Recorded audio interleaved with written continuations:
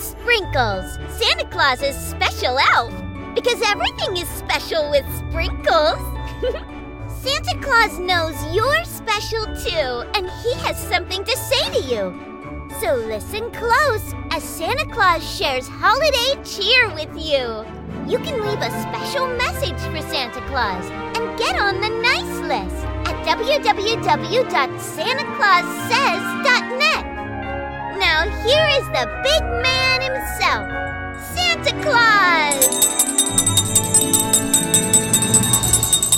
Ho, ho, ho, ho, ho! Merry Christmas to all the boys and girls of the entire world from every continent. Every child loves Santa Claus, and Santa Claus loves you. And I welcome you to SantaClausSays.net. This is the show where Santa Claus comes to you with 3 messages to give you every day during Christmas time of 2023. I give you Christmas cheer and sprinkles. Our elf helps us with that. We read a Christmas story of adventure, and we read a letter to Santa Claus. We want you to know that you can always go to SantaClausSays.net. You can leave me a voice message. You can leave me a text message. I get those on my purple cell phone. Or you can leave me an email, and you can do that at SantaClausSays.net/present. I'll get your email, and I'll send you a present as well. This coming Saturday, and every Saturday up until Christmas, we have a special time, a Santa Claus Says Live Breakfast with Santa. That's at 9 o'clock a.m. Eastern Time. You may want to look at your time zones to figure that out, where Santa tells more Christmas stories and has more Christmas fun with you. And I have my hot cocoa and my cookies, which you will want to leave out for me on Christmas Eve. And we want you to do that. Also, if you're interested, you can get your parents to look into the opportunity to have a video with Santa or a video chat, a Zoom call with Santa. You can find all of that at SantaClausSays.net. There is our chimes, boys and girls, which means it's time for story time here at Santa Claus Says. We read the story, this adventure story, called The Life and Adventures of Santa Claus. And this book is written by a man named L. Frank Baum, who also wrote the book called The Wizard of Oz. And this book comes to us courtesy of the good folks at the Gutenberg Project, and we are reading a portion of a chapter every day up until Christmas. We're reading the section about the manhood of Jesus, and this is chapter 4, the manhood of Jesus. It's called How Mayrie Became Frightened. So let's read the story. The winter was over now, and all the Laughing Valley was filled with joyous excitement.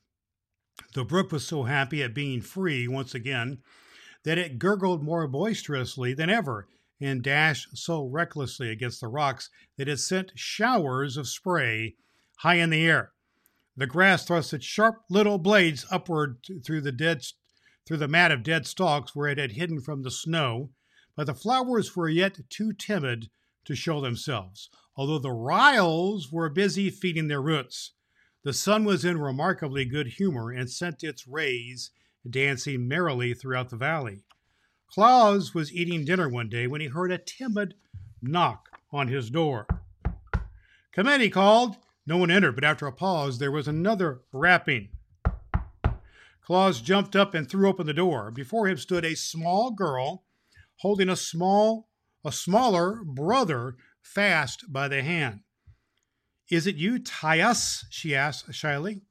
"Indeed I am, dear," he answered, with a laugh, ho, ho, ho, ho, ho, as he caught both children in his arms and kissed them.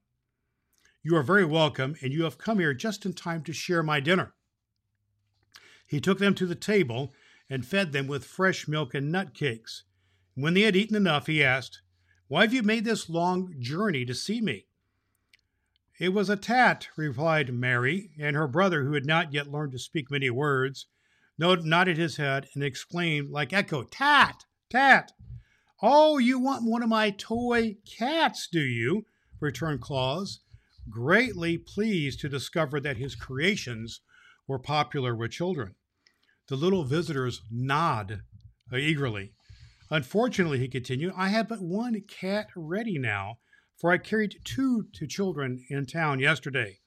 And the one I have shall be given to your brother, Mayrie, because he is smaller. And the next one I make shall be for you. The boy's face was bright and with smiles as he took the precious toy Claus held out to him. But little Mayrie covered her face in her arms and began to sob grievously. I want that now, she wailed. Her disappointment made Claus feel miserable for a moment. Then he suddenly remembered. Shigra. Don't cry, darling, he said soothingly. I have a toy much nicer than a cat, and you shall have that. He went to the cupboard and drew out the image of the lioness, which he placed on the table before Mayrie. The girl raised her arm and gave one glance at the fierce teeth and glaring eyes of the beast, and then uttered a terrified scream. She rushed from the house. The boy followed her, also screaming lustily and even dropping his precious cat for fear. For a moment, Claus stood motionless, being puzzled and astonished. Then he threw Shigra's image into the cupboard and ran after the children, calling for them to not be frightened. Little Mayrie stopped in her flight, and her brother clung to her skirt, but they both cast fearful glances at the house until Claus had assured them many times that the beast had not been locked in the cupboard. Yet, while they were frightened at seeing it, he asked, It is only a toy to play with. It's bad, said Mayrie, and just horrid, and not a bit nice, like tats. Perhaps you are right, returned Claus, thoughtfully. But if you will return with me to the house, I will soon make you a pretty cat. So they timidly entered the house again, having faith in their friend's words. And afterward, they had the joy of watching Claus carve out a cat from a bit of wood and paint it with natural colors. It did not take him long to do this, for he had become very skillful with the knife by this time. And Mayrie loved the toy the more dearly because she had seen it made. After his little visitors had trotted away on their journey homeward, Claus sat long in deep thought. And he decided that such fierce creatures as his friend the lioness could never do as models from which to fashion his toys. There must be nothing to frighten the dear babies, he reflected. And while I know Shigra well, and I am not afraid of her, it is but natural that children should look upon her image with terror.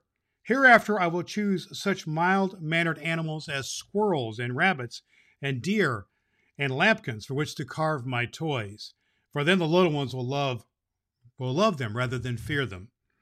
He began his work that very day, and before bedtime had made a wooden rabbit and a lamb.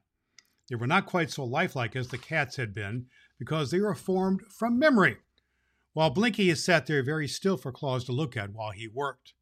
But the new toys pleased the children nonetheless, and the fame of Claus' playthings quickly spread to every cottage on the plain and village. He always carried his gifts to the sick and crippled children, but to those who were strong enough, walked to the house in the valley to ask for them. So a little path was soon worn from the plain to the door of the toy maker's cottage. First came the children who had been playmates with Claus before he began to make toys. These, you may be sure, were well supplied. Then children who lived further away heard of the wonderful images and made journeys to the valley to secure them. All little ones were welcome, and never a one went away empty-handed. This demand for his handiwork kept Claus busy and occupied, but he was quite happy knowing the pleasure he gave so many of the dear children. His friends, the immortals, were pleased with his success and supported him bravely. The Canucks selected for him clear pieces of soft wood that his knife might not be blunted by cutting them. The Riles kept him supplied with paint of all the colors and brushes fashioned from the tips of timothy grasses. The fairies discovered that the workmen needed saws and chisels and hammers and nails, as well as knives, and brought to him a goodly array of such tools. Claus soon turned his living room into a most wonderful workshop. He built a bench before the window and arranged his toys and paints so that he could reach everything as he sat on his stool.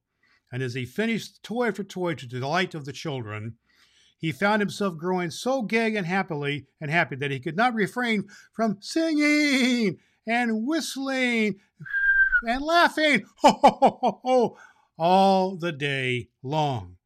It's because I live in the Laughing Valley, where everything else laughs, said Claus. But that was not the only reason. That concludes this chapter, boys and girls. The next chapter is chapter 5, how Bessie Blysom came to the Laughing Valley. So you want to tune in again tomorrow here for our next episode of SantaClausSays.net to hear the story of the life and the adventures of Santa Claus. If you missed a prior episode, go back and listen to those at SantaClausSays.net, and don't miss another episode as we get closer and closer to Christmas here at Santa Claus Says.